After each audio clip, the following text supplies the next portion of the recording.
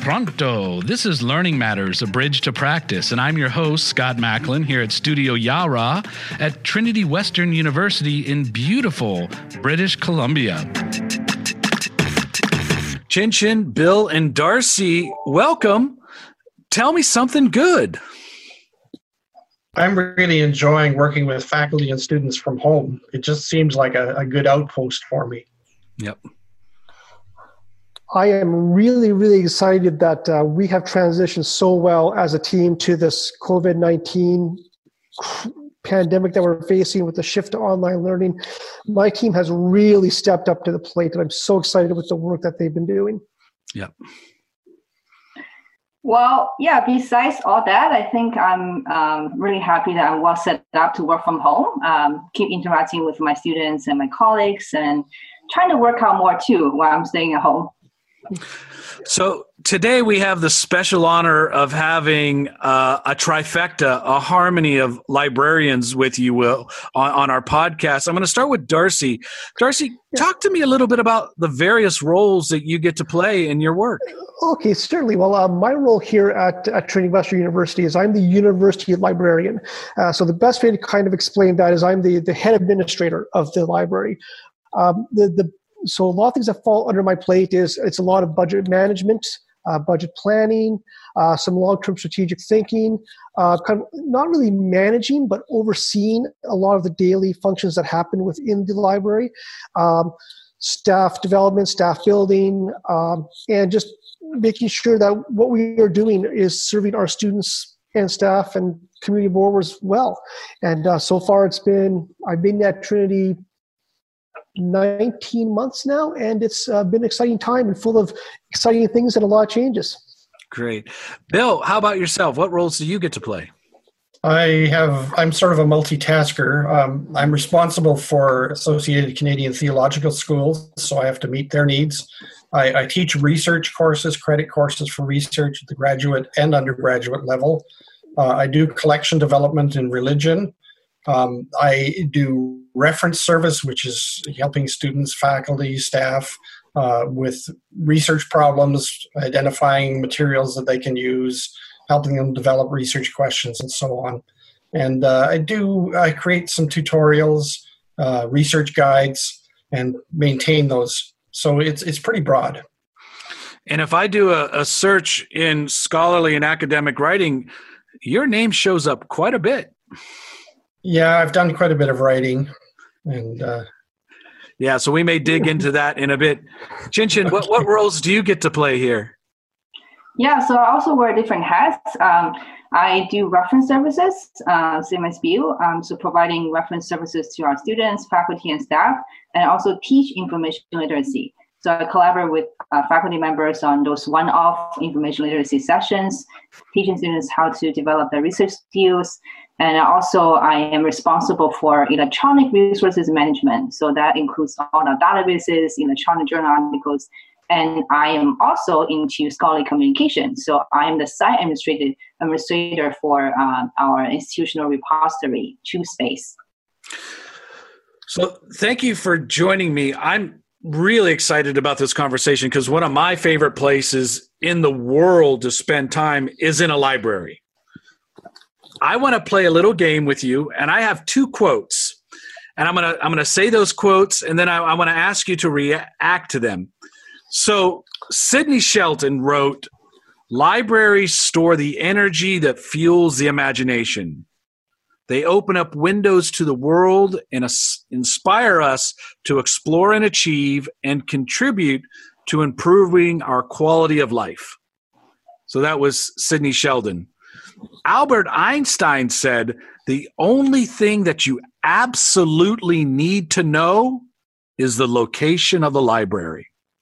Everything else to him was relative, as you get. So from the work that you've done and the roles that you get to play, I want you to talk about using those two quotes as a bit of an anchor, but particularly given this situation that we now find ourselves. We're living in the midst, or maybe it's the mist, of a pandemic. We are quarantined. We are in exile. What role do you see the library emerging in and becoming in the service of scholarship, learning, and teaching? Sidney Sheldon's quote, I think, was dead on, except for the word store. Yeah. Libraries store. Libraries really are more like a nexus, a joining place where patrons and librarians and resources all kind of meet together. And we transmit information. We pass information on. We guide students and faculty in how to find the information they need. And so it's a much more active thing than mere storage. And COVID-19 has really, really exacerbated the challenges that students have because they can't actually come to the library. And we as librarians are very much part of the library resource beyond the books and journals. Yep. Yeah. Picking up with what Bill said at the very end there, and thinking of Einstein's quote, he was making that quote in an era where the physical library was where you went. And we, particularly at Trinity Western, have emphasized that our library is kind of where students are. So in this COVID-19 shift, when things had to happen quickly, and universities, not just Trinity Western, but universities worldwide, had to shift to an online learning format very, very rapidly, we discovered that the library was actually very, very easy to pivot to an online learning model, because so much of what we already do is based on electronic environments through things like our discovery layer, which is kind of the Google for libraries, and our electronic libguides, and the fact that we do a lot of our reference work already via email, and that we'd already been transitioning some of our courses to more virtual reference because some programs only meet in module format. For us to make that switch was very easy. So the concept that a library is a storehouse of books and bound journals in a kind of a ill-lit room that's kind of always cold is really not what we're about anymore. And I think those quotes, they get to the essence of what we do, but it's not all that what we do anymore. Yeah. Yeah, I agree. Things are definitely changing in this time and age. Just to add to that, I think, when I talk to my students, I always say that we only have one physical branch, but our website, the library website, is a virtual branch that serves you 24/7, as long as you have an internet connection. So that serves our patrons very well in this COVID-19 era, because, they can access to our resources anywhere, like they're going back to their home countries, and we're doing synchronized and asynchronous services to our students. So I think that really put us in a very good position in this time. Yeah, and I appreciate your comments, Bill. This was a little bit of setup because, obviously libraries perform a very important archiving function and a keeper of memory and a keeper of scholarship. But what I find really amazing, and again, I'm a year at Trinity Western, so I'm still within that new bubble. But when you walk into the library, particularly since it's been redone, I love walking through it because the buzz and the energy, it's not only an archive, but it's a generative place that's producing knowledge, producing scholarship. And it's a really fascinating place just to be in and amongst the energy that's in there. I agree. That's definitely there. And I've noticed that buzz as well, and really enjoy it. Yeah. And also part of what happened with the renovation is the Learning Commons, which was in a different location of the campus, moved onto our main floor, and that's provided a much better synergy between library services and Learning Commons, particularly the things that we work closely together with, things like the Writing Center, for example, and the Center for Accessibility Services. Just to name two, there are many more. The synergy that we're able to provide with that, where our reference librarians, when they're working with a student and realizing that perhaps the sources they found are good, but they're having troubles putting it together as far as structurally in a paper or project, we can send them over to the Writing Center where those experts can take care of that. And so that ability to work together as a team is definitely improved with the renovation of the main floor.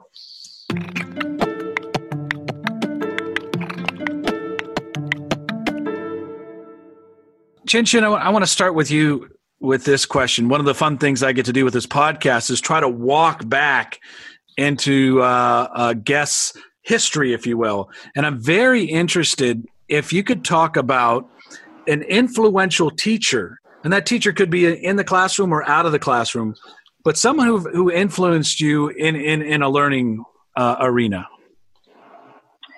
Yeah, I could think of perhaps my history teacher back in high school. I mean, she was nothing too very special, but to this day, I still remember one of the tips that she shared with us in class.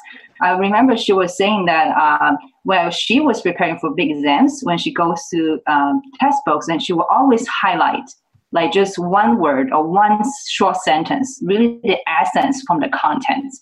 So that really spoke to me because I'm one of the person that I want to highlight every single thing that I think is important, but ended up they lose the meaning of highlighting things.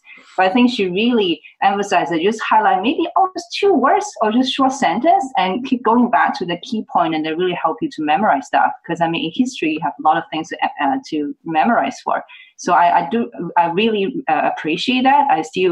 I'm still using this, technique that she's taught me. And then when I go through my academic works, or even when I do my, daily devotions, I tend to use that. So I think, just the little techniques that start with me, because I appreciate those kind of very practical and useful tips in the learning process. Yep. Bill, how about you? Mine, strangely enough, was a history teacher in high school as well. Mm-hmm. He had some very unique techniques. He would ask a question and guide the class, actually set us up to go down a path that we hadn't really thought through very well, and then challenge us on the implications of what we were actually saying. And along the lines of, do you understand that if you go down that road, this happens?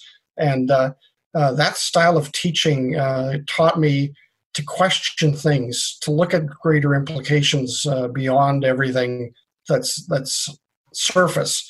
And I really appreciate the kind of teaching that he did, and it had a profound effect upon me. Yeah. How about you, Darcy? My grade 11 social studies teacher, which is also roughly history. So we're noticing a trend here, I guess, with librarians. Yeah, I'm keeping notes. What I appreciate so much with this teacher, although I didn't appreciate it at the time, and no one in the class did, is when we would ask him a question in class, he would never give us a straight answer.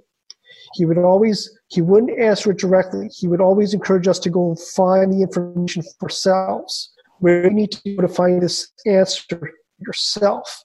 I think he was probably doing inquiry-based learning long before it really had a handle to it. And that experience in that class set me up very well for a life of kind of inquiring, of learning things for myself. And that works out well as in library work, because we're guiding and taking our students down a path where we don't necessarily want to give them the answer. Here's the information that you can use to help you formulate your answer to your research question. So on the idea of guide, I think my son was 7 years old at the time, and it was Halloween, and he was trying to decide on what his costume would be. So I started asking him, well, what superpowers do you want to have? And he was going through the litany of flying and strength and invisibility. And they said, Papa, your superhero power is to be able to find a good sandwich. I thought, okay, that's a good one. But then he said, you know what? I know what I want to be. I want to be a librarian, because their superpower is they may not know the answer, but they know how and where to find it. And that's a superpower, right? I went, ooh, that's great. Pretty good. Yeah. So I'm wondering, within the context of your becoming in your career, at what point did becoming a library seem to be the path that you wanted to take? I'll start off with this one, because my story is actually a very specific one, and it might take a little bit of time. So if I'm dragging on too long, just let me know. my first degree after high school was at a Bible college, Rocky Mountain College in Calgary, where I did my first degree. Mm-hmm. And coming out of high school, I didn't have a really clear career path. I thought I would wind up going into music education because I played in high school bands my whole educational career in high school. And it became quite apparent in my first semester that music was going to be a nice side hobby, but it was not going to be the way I was going to make my living. So, what do I do? I never felt the call towards teaching, at least specifically teaching. I never felt the strong call towards church ministry. But here I am in a Bible college, kind of now in my fourth year. Actually, it was my fourth year, trying to figure out what to do. And I had to take this class to graduate. It was a required course. It was called Introduction to Counseling. And I was a biblical scholar major, and I could not figure out why I had to take this class. It was an absolute waste of my time. Why can I not take a biblical studies class? I'm a Bible scholar major. Of course, I say that in the hubris of youth, right? And it was through that class, and particularly through an assignment where we had to do an annotated bibliography on 30 items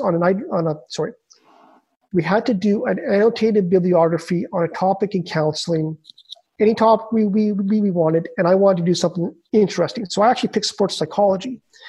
And so I wound up spending hours upon hours upon hours at the University of Calgary Library across the street from Rocky Mountain College, going through bound journals, wandering up and down the stacks, looking for material. I've often thought that if I knew then what I know now, I could wrap up this assignment in about 2 hours on a random Tuesday afternoon. But of course I didn't know. But through that experience, I realized I really love doing research. And not only that, I really loved helping other people do research. And so I remember very, very clearly, I was working on, not this assignment, I was working on a different assignment at my college's library. And it was Friday morning, and I put my pen down, and I looked around at the stacks and the books. And I looked around, and that was the moment. I realized that's what it was. My calling is to be a librarian, and that never changed from that moment on. And that's how I started on in this career. Cool. Chin, how about yourself? Yeah, so I was working at this corporate company's library after graduating from my first master's degree. That was in Pennsylvania. Because it was a big company, so they had a library, right? They called it information center. But I was working as an instructional designer at that time. I was doing the CPTs, computer-based training materials. And then after working there for about 3 years, and one day I was thinking, maybe I want to go back to grad school. And then I find out that my colleagues, they all have this MLS degree. I didn't know that to become a librarian, you actually need a master's degree.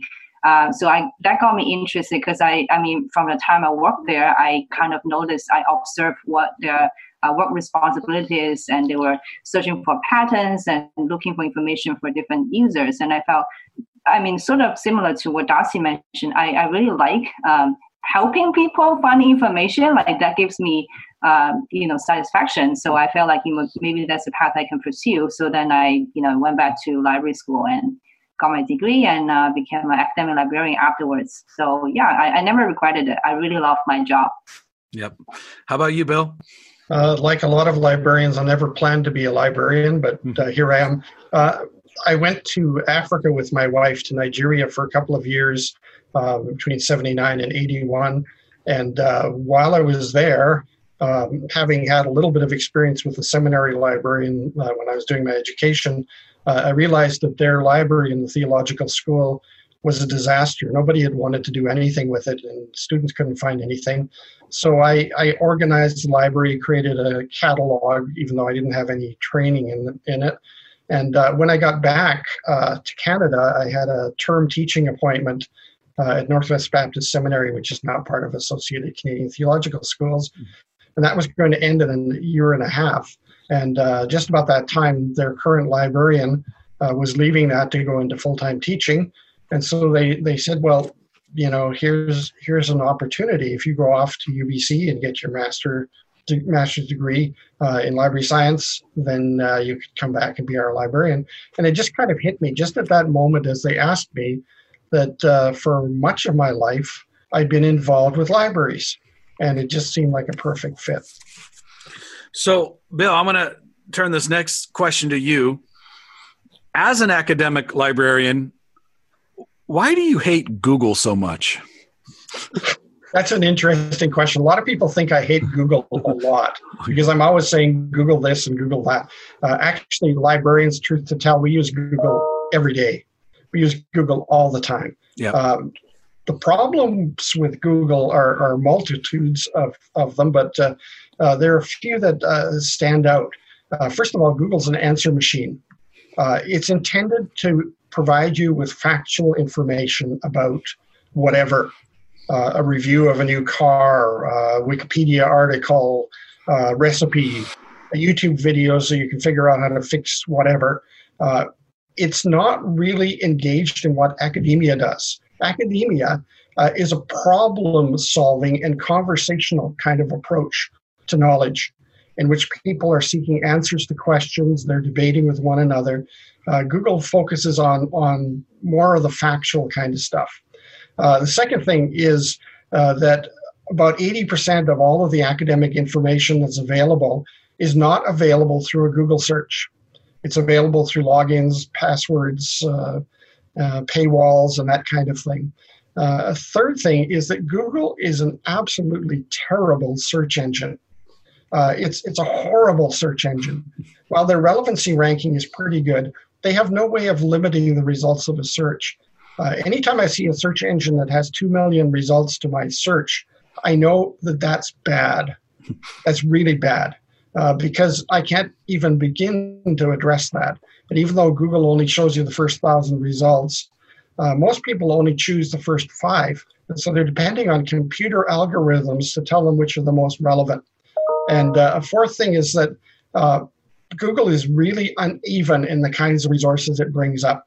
The quality is very difficult to determine. Anybody can post anything on a website. It isn't rocket science. And so you got conspiracy theories, you got, Twitter and Facebook with all kinds of craziness there. And to find reliable information is really difficult with Google, especially when that information has to pass a professor's scrutiny. Yep. I still remember one of my favorite when I flipping through index cards and searching and then looking at the back and metadata, right? Maybe I'm kind of a geek on that, or being able to just walk the stacks and finding that book that I didn't even know that I was looking for. How do the way that databases are used approximate that sort of query modality? As far as browsing, it's not as much the case that databases will be able to do that, but they will be able to surface things that you ask for. One key advantage with an academic database, beyond the fact that it's academic, so the material is more academically oriented, is the fact that you can use limiters to nuance your results. So you can take a subject that will give you 12,000 books and articles and narrow it down to the top 85 by using things like limiting by subject, limiting by, is a scholarly article or a ebook or whatever. You can focus it down, take several steps, and get it down to a place where you actually have stuff that is really useful to you. Those 85 are all relevant to exactly what you want. You can't do that with Google. So even though the process may be more complex, the complexity is your ability to hone in and shape the query that what you're looking for. Yeah, simplicity is an illusion. Anytime I see a database with one search box, I realize that the user is going to have a world of trouble once the results come up. Yeah. Because a single search box says there's no nuancing here. You take what we give you, you live with it. If you don't like it, try a different search. If you don't like that, try, and go on and on. A simple search box really is a great illusion. It's simple at the beginning, and it's a mess once you get in there among the results. So I prefer a database where you can actually, take a few steps. It's not that hard to use. No. Take a few steps to narrow down what you are actually looking for and tell the database exactly what it is. Right.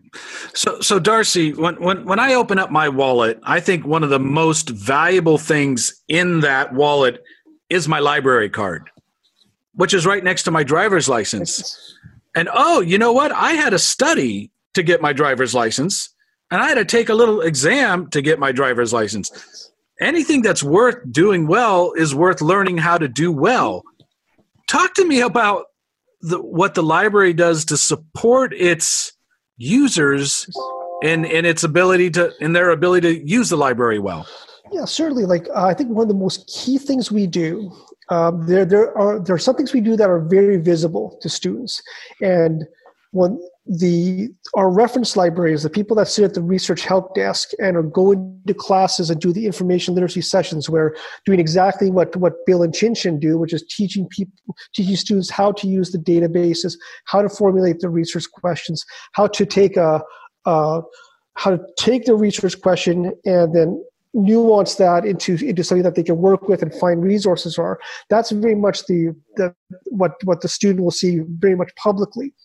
And they do excellent work at that, and we have a very, very, very high quality team of reference librarians that will go over and above what they do. I'll get emails that come through at about 10 o'clock at night, and they're still answering reference questions. Like, folks, it's time to quit for the night. Yeah. But then there's a lot of other work that happens at the back end that a lot of people don't see. And we have both a systems librarian and a cataloging librarian that are working providing that metadata that you were talking about earlier. So when someone is searching our databases, they can find it using what's called controlled vocabulary. So key search terms that will enable things to link disparate terms that may not all use the same terms into one constant search. And our systems librarian takes care of making sure all our systems work well, and she does a fantastic job making it as easy as possible for students to go through our discovery layer and access our databases. Our cataloging librarian primarily works with our print works, make sure that all our print books are cataloged correctly. And these are two people that our users may not see because they tend to do a lot of their work on their own. Behind the scenes, yeah. Behind the scenes, but what they do is very valuable. We've got a lot of other people that do a lot of work behind the scenes. We have an acquisitions technician that also does interlibrary loans, and he's the person that will work extremely hard to find the best deal on a book, but also. Like any university library, we don't have everything that's ever been printed or published. It is almost impossible now for even the largest research libraries to have everything. So we do what's called interlibrary loans. We don't have it here. We can access it from University of Alberta, University of Saskatchewan, and we mail items back and forth all the time. We'll send electronic copies back and forth all the time. And Ken and one of our other staff members are key in making sure that happens well. Again, a student doesn't see that. They place the request through our online form, and it goes off to these folks, and they just do their work behind the scenes. Yeah. Also, our borrower services team, they are kind of the front face of the library. They'll often be the first people that someone sees. So when someone thinks of library staff, they often will think right away of the person behind the desk where you come up with your card and put it and take out this book. That's our borrower services team. And they do a fantastic job of providing a welcoming atmosphere for students. They'll point them in the right direction if they're having challenges looking what they're looking for. They are excellent at what they do. And then we also have some specialized collections as well. So we have the Curriculum Resource Center that is a specialty collection for our education department. And the person who's in charge of that keeps right up on top of educational requirements, curriculum requirements. So there's that specialized connection with the education students. And then our archives and special collections, which preserves the institutional history of the university, but also has some specialized collections and some specialized archives that we're the only people that have these papers. So we'll actually have researchers come from far and wide to access some of these documents that only we have. And I'm very excited that we'll be able to expand that quickly. We just took in a collection of works by C.S. Lewis, which are very rare and very, very, very unique to us. And so we're going to be looking forward to being able to roll that out and perhaps become more of a hub for Inkling study research in Canada because of our connections with the Inklings Institute based out of Trinity Western University. So we do a lot of different things, and the team is very dedicated to working with students, working with faculty, and making sure that we get the right information in the right hands as timely as possible. And I've got full credit to my team. They work so hard at what they do, and often I think that I'm just an organizer, and I just let them go, and away they go.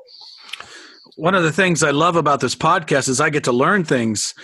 So I'm going to admit my own vulnerability in the sense of things I don't know. Did you say Inkling Institute at Trinity Western? Yeah. And I know who the Inklings are. I mean, that's amazing. I didn't know that existed. And I didn't know that you have a C.S. Lewis collection coming.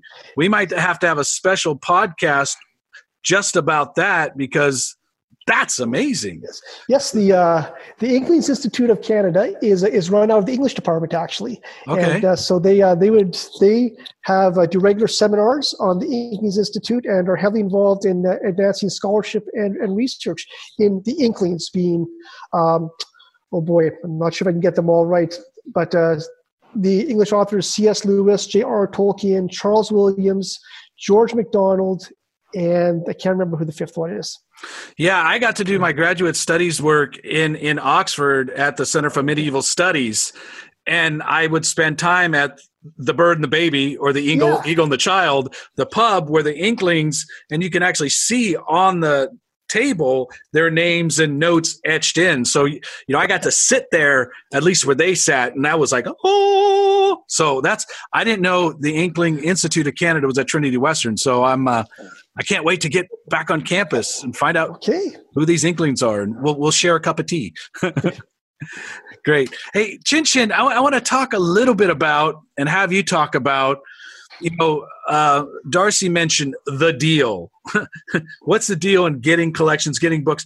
Talk to me about open access. What are the benefits of open access, and how has open access movement come along? Yeah, sure. So I think the open access movement has started back in the 1990s. It started to grow from there because of the internet has become widely available, and the online publishing has taken place as well. I think there are different forms of open access, including like open source, open courseware, open textbooks, open journals, and open educational resources, etc. So when we talk about open access, we're really talking about providing free, unrestricted online access to scientific discovery.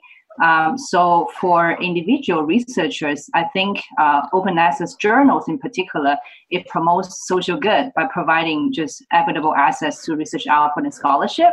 And it also accelerates scientific discovery because there's no paywall. And it also helps to improve education because anybody can access the content. So for scientists, they can actually reuse some of the existing research models and to build upon the models and advance scientific discovery from there. So I think that's at a society level. I think for the library, open access means cost saving. Darcy can tell you how much money we spend each year just subscribing to different databases and different journals. So with open access content, we're saving big bucks. We're saving a lot of money. I think in this area, we can think about how we can provide better access to the content that we do have and how we can cut costs, basically subscription costs as a library. And I think there are just different sides of open access. As an institution, I mentioned earlier that we have acquired institutional repository, which is called TwoSpace. So basically, this is a consortia deal we have purchased from local provincial consortia. So the software infrastructure is called Islandora, which is also open source. We started having this institutional repository since 2016. So I started working at Trinity since 2016 as well. So I've been the site administrator for this institutional repository, which is an open repository. Part of the reason we acquired this was because of the tri-agency's open access publishing mandate. So starting 2015, the Canadian Federal Trial Agency funding bodies have required all the publicly funded research outputs to be made available within 12 months of this publication. So there are different ways for people to fulfill this mandate. One is that they can deposit their author accepted manuscript, which is sometimes we call postprint of the publication, to open access repository. So that could be an institutional repository, or that could be a discipline-based repository. So having institutional repository ourselves, our researchers funded by Tri Agency can deposit their copy of the research output to TruSpace. So that's one option. And the other option is that they can also just publish it in an open access journal or the reputable journal that has an open access publishing option. So there are two ways for them to fulfill the Tri Agency's open access publishing model. So as for TruSpace, if you go to TruSpace right now, you can find we have about 150 student theses and dissertations there. And another part of this is we really want to showcase Trinity Western scholarship via this portal. So I've been encouraging faculty members and researchers to deposit their author accepted manuscript of the publications there. So that more people can access the research output, and that's part of our Trinity scholarship in general. Yep. And one of the things I like to point out, and thank you, as we made the move in spring, we had 2 days to shift our instruction in our classes to online. And we did that, I think, as a community, as a faculty, pretty well given the circumstances.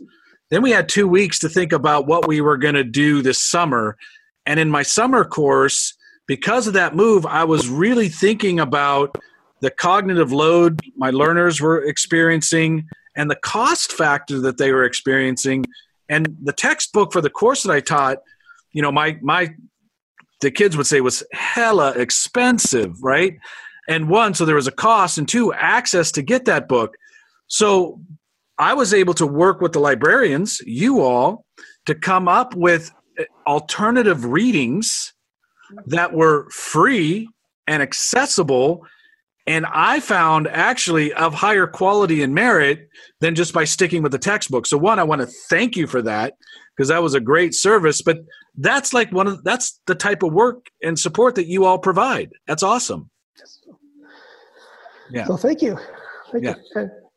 It's actually becoming a trend in academic libraries and universities, and Chin can probably also expand on this, but the open educational resources movement, as the cost of textbooks has increased exponentially, the cost of textbooks in some cases can actually be more of a detriment to students when they're pursuing their educational career than the cost of tuition, particularly at public universities where the tuition costs are lower than others.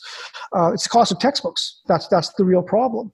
And so the move towards open educational resources, where you have a textbook that is either created by a single author or created by a number of authors, but that is openly available to be used free of charge by anyone, has really shrunk the costs of higher education. There's a sister institution in the Lower Mainland here, Kuala Polytechnic University, that has an entire degree where the entire degree, make sure I have this right, the entire degree can be done through open educational textbooks where there are no textbook costs whatsoever. Mm-hmm. Yeah, that's right. And you can check me if I'm wrong, but I believe that institution also has a vice president or a vice provost of open access education. So they actually have personnel in place where that is part of their principles. Yes.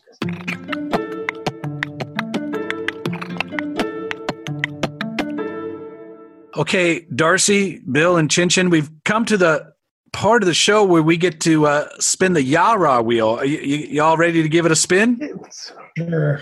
Okay, here we go. Which living person do you most admire? What is it that you most dislike? When and where were you happiest? Which historical figure do you most identify with? How does your faith show up in your teaching? What is your greatest extravagance? What is your most treasured possession? Which talent would you most like to have? What is your greatest fear? Okay, Darcy, we're going to begin with you, and it landed on which living person do you most admire? Living person do I most admire? Well, I'm going to say this is a little bit of an obscure reference. I'm a cyclist by hobby, and so the person right now that I admire the most is actually Greg LeMond, who is the currently now on record the only American winner of the Tour de France. And the reason why I admire him so much is because of the stance he took against anti-doping, in the face of extreme pressure and extreme detriment to his personal business, to his personal image, and to his reputation. And his stance has never wavered. And I hope I'm not proven wrong in the future that something comes to light that he wound up actually doing something that was not legal by the rules. But as of right now, he's probably, because of his strong ethical stance, someone that I admire the most. Cool. Bill, it landed on when and where were you the happiest?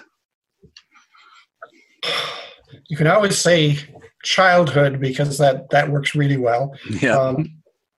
You can also say now because life as is experienced through all of the pain and trials and tribulations, you come to a certain point where you say, here's my life now. And I think I'm probably happiest now. Man, may we all be so lucky to have that answer. That's awesome. Chin Chin, it landed on which talent would you most like to have? Wow. I think I have so many. Yeah. I think I can think of maybe a talent of being multilingual. Well, I speak Chinese and English, but I know some people, they're really multilingual. They speak like several languages, right? Because I love traveling. I like to explore different cultures and new places. So I feel like if I have multilingual abilities, I can go, anywhere that I can interact with people in their native tongue. That would be so cool. Yeah, that would be very handy, very wonderful. Speaking of traveling, and I know your answer may be Trinity Western Library, but I'm wondering if the three of you would think about, is there a favorite library that you've been to that you would like to share? Yeah. I think from an aesthetic point of view, Mount Angel Library in Oregon, which is Dominican library, Dominican school. The design of it is quite amazing. It's arranged like spokes of a wheel. And it's really, really, all the stacks go out from a central place like spokes in a wheel. And it's really quite an amazing place. It's up on a hill, of course. All of the Dominican schools are up on a hill, including the one near my house here. That library is really quite amazing. I was just really flabbergasted by it. So I think there'd be a connection there with Darcy's upholding of Greg LeMond and cycling. Yes, so yes. maybe, yeah. Yeah. Although I don't believe Greg LeMond is from a faith background at all. So okay. It's something to take into account there. And in my case, the Boston Athenaeum in Boston, Massachusetts is one of the ones that I've been to. And it's one of the first one was called the subscription library. So kind of a precursor to a public library. Subscription library is one where someone had to pay a membership fee to. So not just like a card, but it was like an annual fee to be part of the library. And it was one of the first ones in North America. And to go in there and realize the history behind this building is very significant. I didn't get to see a lot of the really back end stuff, but just even the public tour that we were on, the presence of it just had that feeling of I could spend several hours here just reading anything that they put in front of me. Well, in my case, I thought about my own undergraduate university, Hong Kong University of Science and Technology. I mean, we had a beautiful, beautiful campus. I remember spending hours and hours in the library. I was told that our campus was the most beautiful in Asia, around the universities at that time. So what is unique about this is that there's 5-story, I think, facing the ocean, Clearwater Bay, glass. Yeah. And it's just very soothing and very comfortable. And you just it makes you want to spend hours and hours there reading and studying. Yeah, that's my memory back from college years. Yeah, I mentioned I got to do graduate studies in Oxford in the Bodleian Library. I had an essay that I needed to write on the New Atlantis by Francis Bacon. So I went to the library. I had my library card, and can I check out this book? And they're like, come back tomorrow. I said, oh, no, okay. So I come back tomorrow, and then this guy, he looked like Lurch from the Addams Family. Follow me. And I had to follow him, and I was like down the stairs, down the stacks, around the corner, into this room, open this creaky door, sit down, and he brings out this leather-bound volume and sort of unwrapped the leather-bound and opened it up. And it was like the edition that Francis Bacon had wrote in the Marginalia, right? He had wrote in the notes. I'm like, holy, and so I pull out my highlighter. Mind if I take some notes? He's like, stupid American. No, yeah. Don't joke with librarians in the bod. It didn't go over very well. But the weight and the access to that script. I could have just read the paperback and got the same information, but there's the context, right? And the weight of it just brought so much of that to life. It was really inspiring and perspiring, I guess you might say. And actually to pick up on that, one of the things that's happened in library work is because of emerging technologies, those older books are starting to get new life as not for research. I'll use an example here. At the University of Calgary in the Taylor Family Digital Library, they have a data visualization studio, has very high resolution cameras. And what they've been able to do is take some items out of their special collections area, so some very old, rare books, and through the high resolution cameras they have, they're able to actually find marginalia, so like handwritten notes on the sides that because of UV lights and the like, and ink has faded from eyesight, you wouldn't be able to see it. But because of the high resolution cameras, they've been able to bring those back up to life, and have actually been able to produce some new research on these items that no one would have been able to do without the emerging technology that we have available now. Yep. No text could ever totalize a context.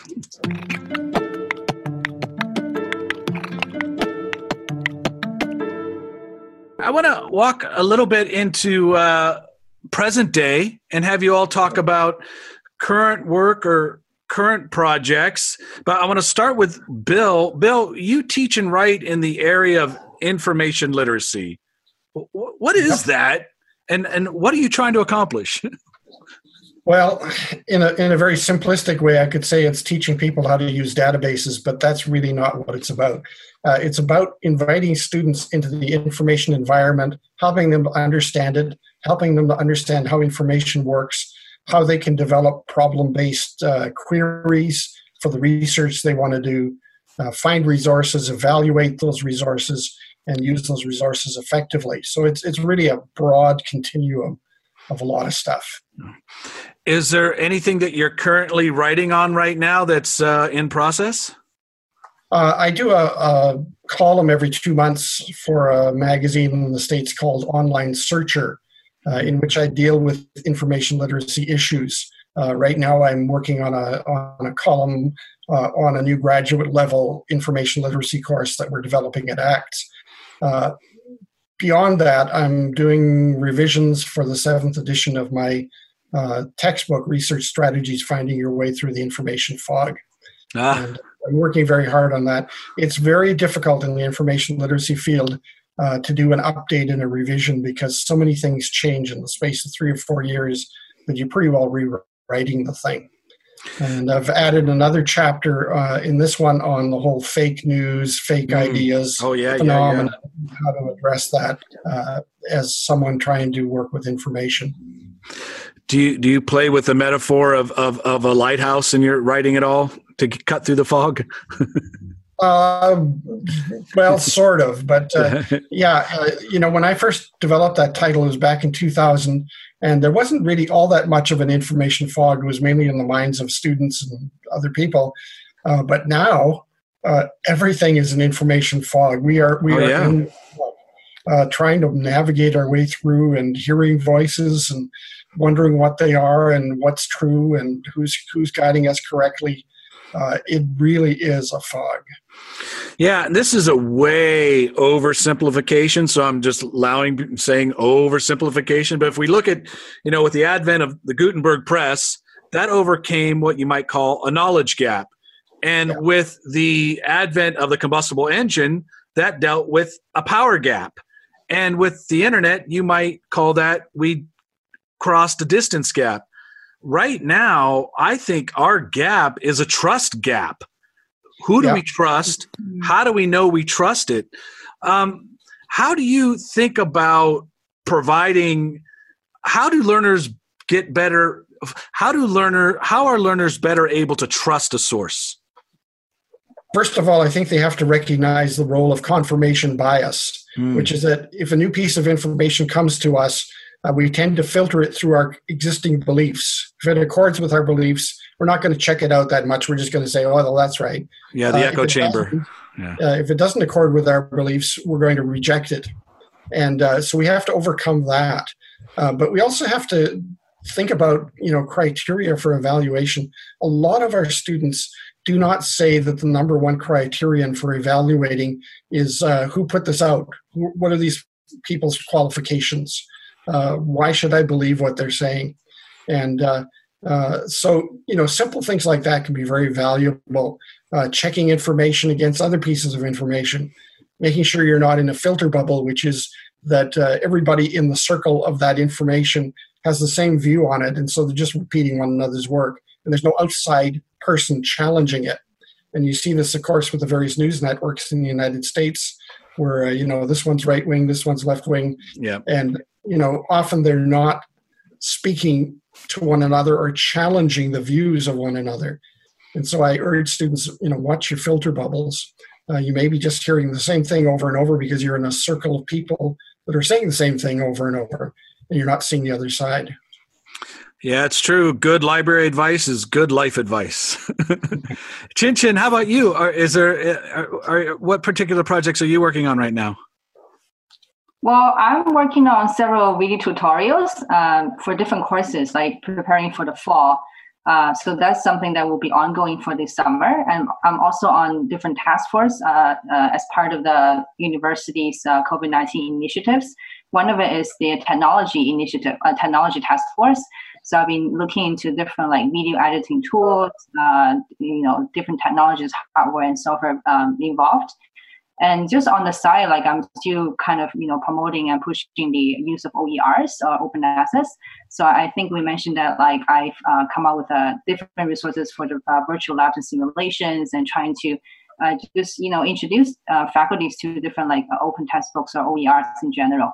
So I think, sometimes it could be slow to change our academic culture, right? Because when people think about free or open, they still have the misconception or skeptical about whether this is of good quality or not. So I think it really takes time, going back to the open access topic again, to change people's mindset sometimes. And it really depends on the discipline areas too.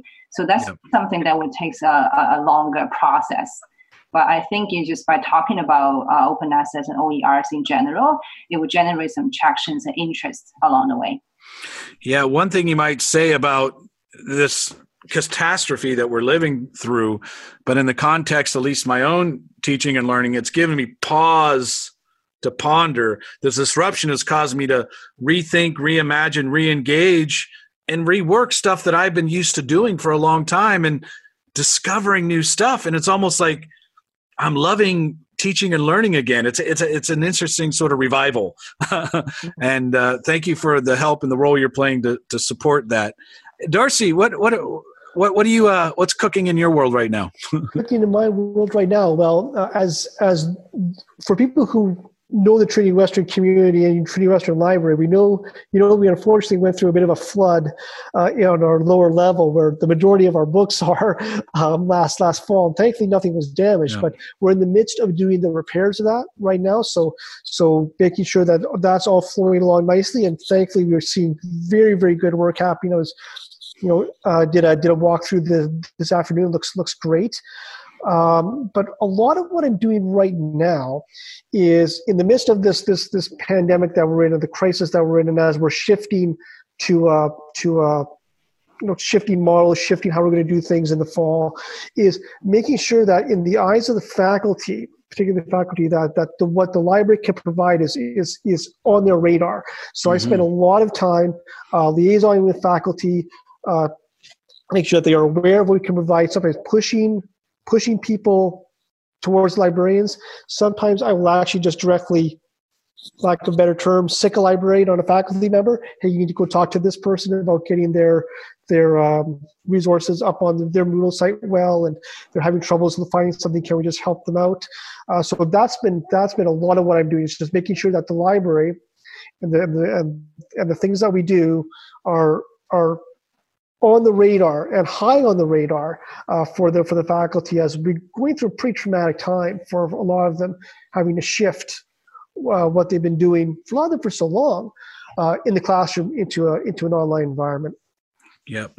As we wind out this episode and we think about this shift or this flip, I would like for each of you just to address and talk about how can faculty and students, I put staff in there as well, best utilize the services of the library as we move into the fall? I would say right from the library homepage, we have tons of links for the people to get in touch with us, to interact with us. We've put out feelers to faculty saying, if you're looking for resources for the fall that are perhaps in print and your students can't get access to them, send us what you have, and we will try to figure out whether we can get electronic versions of that or whether there are alternatives that we could suggest to you. We're also talking to faculty about student assignments. And if they want to share with us assignments they're calling for the fall, we will help them be able to articulate a plan for their students to do the research for that adequately. I can put together steps that students should be taking, things they should be looking for, tutorials that they should follow to get themselves on track with doing research in that environment. And then, of course, we have our infodesk at twu.ca email address where anybody with any kind of question about resources or research or citation or whatever can get in touch with us. And several librarians will pick up, one of several will pick up that email and run with it. And we can send people screenshots, we can offer them guidance, and we can help them find resources that they couldn't find, and so on. So I'm going to be teaching a course in cross-cultural communication in the fall. So I'm going to come to you to work out an assignment on confirmation bias. So I think so. Great. All right. Great. So let's set a date. Darcy, how about you? What would you suggest? It's tough to follow up with what Bill has already said so well. But one of the key things is to just emphasize is to ask us for help. We love helping students, faculty, staff, our community borrowers find resources. This is what we live for. It's why we went into it. And when someone presents us with a tough question, I mean, we'll just sink our teeth into it and we won't let go until we've exhausted every single possibility to find what they're looking for. So the most important thing is to contact the people that can help you find the resource you're looking for. The books and shelves are great. The databases are great. Everything else is great. But we are the ones that can help kind of put that all together for them. So even though we may not be able to be all on campus, we are eager to serve in a virtual environment, and we just love doing it. Cool. Chin Chin, I know we've covered a lot of territory. Anything to add in there? Yeah, I just wanted to also highlight that for international students, I know that probably some of you are not in this time zone, but we're here to help you, because we provide synchronous and asynchronous services, as I mentioned before. So I've been providing like information literacy sessions for students in China, like MA Leadership Mandarin Stream, and also going to be interacting with the Great Wall MBA program students in China. So we're there for you. Like we often say that we're the embedded librarianship, where our users are, right? So you can email us, as Bill mentioned, infodesk@twu.ca is the email to go, or you can email individual librarians. We're more than happy to set up a Zoom session with you. Like I've done Zoom sessions with students just to show them how to search and explain things in detail synchronously, and you can come as a group as well. So definitely just reach out to us. Don't be shy. Don't hesitate. And the same for faculty too. We're here to help you. Like I've been working with faculty members on different projects as well. So we are more than willing to help you. Just give us a shout. And I don't mean... Coming back on what Darcy was saying about how we love this, my day was dragging a bit yesterday afternoon, and late afternoon we got a request from a professor to identify a bunch of articles that she wanted to get a hold of and wasn't quite sure how to get them. And I picked it up, and my spirits just lifted working through that, because that's what I love. And faculty and students need to know that. We love this. You're not bothering us. Okay, so not to put you on the spot. Well, okay, I mean to put you on the spot. So I got about a half a dozen students who are in different time zones by more than like 8 hours. I have a contingent of students who are in China, and there's actually a series of TED Talks on YouTube that I want students to engage with. YouTube is not available for my students in China. Could I potentially work with you to figure out either maybe there's alternative platforms where that video is available, or alternatives? Is that something you can help me with? Yeah, definitely. I'll be happy to point you to some alternative services, or you can upload the tutorials to MS Stream. Yeah, we can definitely. I will be happy to work with you on that. Good. I didn't actually think I was going to get personal help information, but talk to a librarian and come away with good stuff. Hey, I want to thank Darcy, Bill, Chin. I want to thank you for your time. I know you're extremely busy. So, and I also want to wish you well-being. I know this is a tough time, because I imagine that, like Darcy, you were saying, you love the challenge, but I have to also imagine you love the people, and you're missing the people, and particularly the community of people that we get to serve at Trinity Western. You're probably missing the people a little bit. Yep. Yeah, we're missing the people. It's the buzz. I'm missing the buzz. Yeah. There's often a notion that librarians are introverted people, and that's often true. But we love working with our students and our faculty and staff, and there's energy we get from that. So I think we're all looking forward to getting back to some sense of what the new normal might be, where we can see our students and see each other face to face, and that will happen in due time, and we're all looking forward to it. Okay. Well, again, thank you for your time, and I wish you all the best and well-being. Thank you. Okay. Thank you very much. Thank you. Okay. Again, you're listening to Learning Matters, a Bridge to Practice, and we'll be talking together again real soon.